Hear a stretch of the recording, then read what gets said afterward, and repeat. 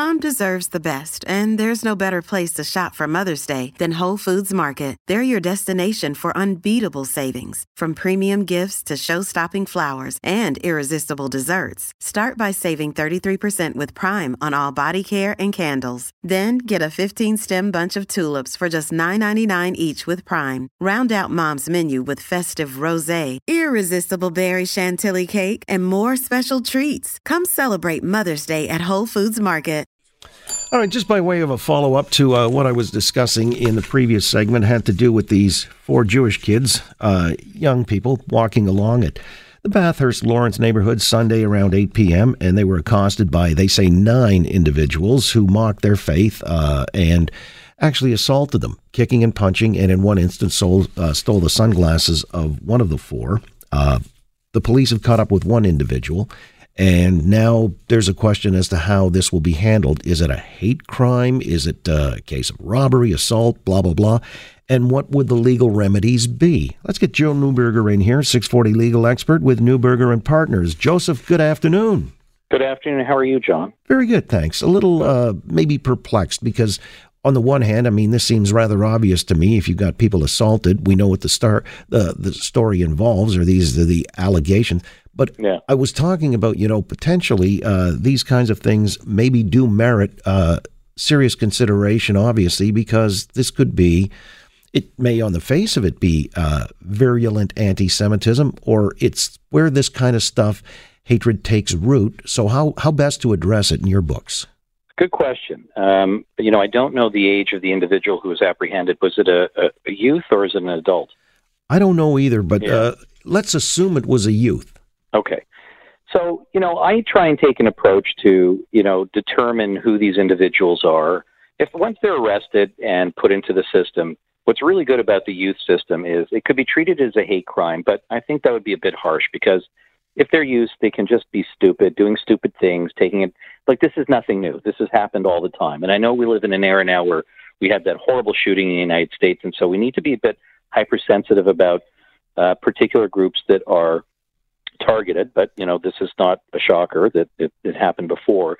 But in the youth system, there are a lot of very good ways to remediate this type of behavior and still instill denunciation and punishment that's appropriate, including, some education, writing about it, taking a program with respect to sensitivity and respect of religions. There's a lot that can be done that would be far more effective than just the blunt hand of the law, in my opinion. And sometimes we should do that, even if the person's a young adult, try and find a way where we can expose them to more things, where they can become more knowledgeable and then try and understand what's the origins of their hate, because you raise an excellent question. Were they brought up in a family that supported hatred of particular identifiable groups, or was just absolute stupidity? How do we deal with it? Find out who we're dealing with, and then maybe tailor some type of approach to promote in them better behavior, in my opinion. Well, no, and that's exactly what I wanted to find out, if there's some avenue to do that, and the law allows for it, especially, as you say, with youth crime, right? Yeah, absolutely. There is. There's a lot of avenue, and there's a lot of room for creativity. And, if it is a youth, there are programs that are available for sensitivity training, writing an essay, reading about it, read about the Holocaust, read about all sorts of, how discrimination impacts identifiable groups, going to visit somebody who happens to have been subjected to this type of abuse with a caseworker or a correctional person involved in corrections, and letting them understand this more. I believe education and trying to get at the root of the cause is sometimes a much better way. But there is a fair degree of creativity we can have. We can even do it with adults. It just has to have the willingness to think outside of the box, in my opinion. Speaking of creativity, how creative can the cops get if they've got one of these people, allegedly? So, and you've got 8 more on the lam. How do you work that? Well, I am sure they if nothing else, they work very hard on that individual to try and find out who they were with. And they certainly can search the associations this person has. It's hard, but they might be able to canvass other witnesses so that they can get some identification. But it's hard. It's not easy.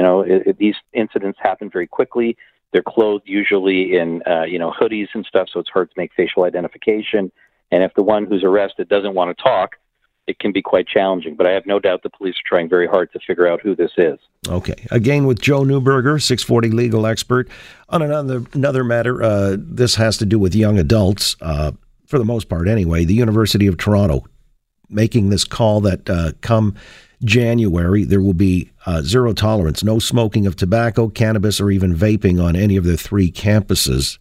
Good for them. Well, okay, they're not alone in that regard. Apparently, they're joining a whole list of colleges and universities across the country. There's like 65 now who have implemented that same policy. So it's fully legal to do on their property.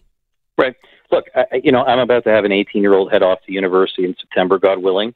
And, I worry about the legislation with respect to marijuana. I worry about carcinogens. Smoking anything is bad. Being subjected to secondhand smoke is bad. We've been banning where people can smoke, and I know it may be infringing people who enjoy that. But that being said, we have to look at the causes of harm to others. And whether our Prime Minister thinks smoking marijuana is good or bad, I think when people are 17 to 25, they're at particular risk of having all sorts of issues with respect to cognitive abilities impacted by marijuana. And so vaping, marijuana, smoking, promoting health is always a good thing, in my opinion. Yeah, that's the strange disconnect, because you've got people in the know who say the cognitive ability is still impaired and the brain is being formed up until 25, and yet here we go, 19, and you're good in some provinces, 18, to have at it. And there seems not to have been any sort of reasoned approach to this apart from just opening it wide up and letting the chips fall where they may. There's no doubt that, because I was involved a long time ago with the legalization of marijuana with respect to medicinal purposes, and there's no doubt that it has wonderful properties to help people who are not well. But recreational smoking, as much as people want it as their own right to do, we have to acknowledge that there's sound scientific evidence about youth, the development of brains, and in particular, some people are susceptible to psychoactive drugs. And I have seen plenty of times when I sit on the Ontario Review Board and other stuff, people who've had psychotic breaks from using marijuana. It's not like an epidemic, but we need to protect our youth. Sorry, we do. All right. Again, with Joe Neuberger on the final issue, has to do with cognitive ability and how that might be impaired by concussion, where the NHL and about 100 former players came up with a tentative arrangement or a settlement, I guess, today in a lawsuit that was brought against the league over concussions and other head injuries. This wasn't classified as a class action suit, from my understanding. So what's the distinction? How then did they arrive at something that would make reparations, I guess, to 100-plus players? Yeah, this was a U.S. judge, not my bailiwick, but apparently the judge did not certify it as a class action, which would have allowed, I guess, about 5,000 former NHLers to all join in under one group. So they have to run individual litigation now, which is much harder. Much easier when you do it as a group, as a class action. That being said, there was enough litigants and enough pressure brought to bear on the NHL to acknowledge at least the issue and create this fund and allow access to testing and treatment at the cost of the NHL, which is extremely important. And oddly enough, in the article, there was a spelling error because instead of saying NHL, they also said NFL. And we know in the NFL that concussions and certain brain injuries has resulted in suicide. It's not there. It's out there. There's studies. There was a wonderful podcast by Malcolm Gladwell who took this on, and concussions in these sports where there is a high degree of contact and fighting is promoted, and you've got head-to-head contact or purpose assaults on the brain. You got to be careful, and I think the NHL stepped up to the plate and did the right thing. And I think, from what I've read accurately, they're in mediation, which is the right way to go to try and resolve this. Well, it's interesting because you cited the NFL. There was something like close to $1 billion, just south of $1 billion. I think it was $970 million paid out to these players who, again, in a class action lawsuit that they had filed. And people said at the time the NFL was happy to sign off on this because it could have been a far more serious number or greater damages paid out. They got off light at just under $1 billion. Yeah, but again, the flip side of this is voluntary assumption of risk. In the United States, there's nothing bigger in a hometown than football. And if you want to be that football star and you want to play and you got a talent and you sign up for this and you know what the risks are, you're taking a risk to some extent. And frankly, the NFL or any other agency like the NCAA should not have to bear the burden of it. That's the other side of the argument. But we need to be intelligent and look at the fact that we do have these players. There are injuries. How do we manage this? How do we help them? There's enough money that's made by the NFL and enough money that's made by the NHL that there can be availability of assessments and treatment and compensation when this occurs, not just simply up to insurance companies and to negotiate your contracts, but for these organizations to make so much money off of these players to provide some central way of them accessing help. I think it's a good thing. But in the case of where the league's been cited, the NHL and the NFL as well, not doing enough to protect their players. Case in point, the NFL is really trying to crack down on shots to the head. And in fact, there was one such, I guess, on a weekend I was watching, and the ref cam kind of picked it up.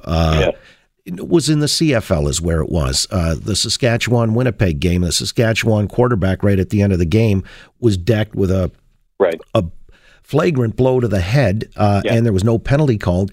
Now, see, is that on the league that they could leave themselves open to some kind of legal challenge down the road, that they haven't done enough to protect players by implementing certain regimes, penalties and so on and so forth? Absolutely. If a player gets injured in hockey, for example, we've seen players get charged. If there's a flagrant assault causing bodily harm with a stick to the head, completely unnecessary, completely unrelated to the play, that person can get charged. Similarly, in the CFL or NFL, you take a shot at a quarterback or any other player that does nothing to defend your position or what you have to do at that particular moment. But if it's a flagrant foul simply to maim or injure an individual, I think the league's at risk. They need to sanction this. They need to deal with the player. And then people, if necessary, need to get charged. All right. Well, that was certainly cited in the case of the NFL that they hadn't done enough to prevent players from playing also while injured. And so that was the big payout that they made. And this one here with the NHL players, apparently my understanding is it will average about $22,000 per player. And if it's determined through tests, they've proven are shown to be positive on 2 or more tests, they can get up to $75,000 in medical treatment. So, right. But the good thing is now the test and assessments are there at the league's cost, and that is a good step forward. They've got a protocol. Yeah. Very good. It's always great to talk to you, Joe. I come away wiser for the exercise. I come away wiser. These are great topics. Thanks, John. Appreciate your time. Thank you. Joe Neuberger, 640 legal expert with Neuberger and Partners. On the matter that we broached initially, and I was talking up before he got here, has to do with these kids who assaulted the 4 Jewish young men, 17 years of age, on Sunday around 8 p.m., Bathurst and Lawrence area. Joe did say some kind of creative sentencing or punishment if they're caught, because right now, people, B'nai B'rith and other such Jewish advocacy groups are quite alarmed by this, as they should be, and wondering if it should be classified as a hate crime. You just blow it off as the folly of youth. Is there something that you would put in place, understanding that they probably are likely to find the other 8 because one guy's already in custody or he's been cited, so I'm sure he'll drop the dime any day now. What would you do? How would you teach them? Because this could be the teachable moment. That's my question.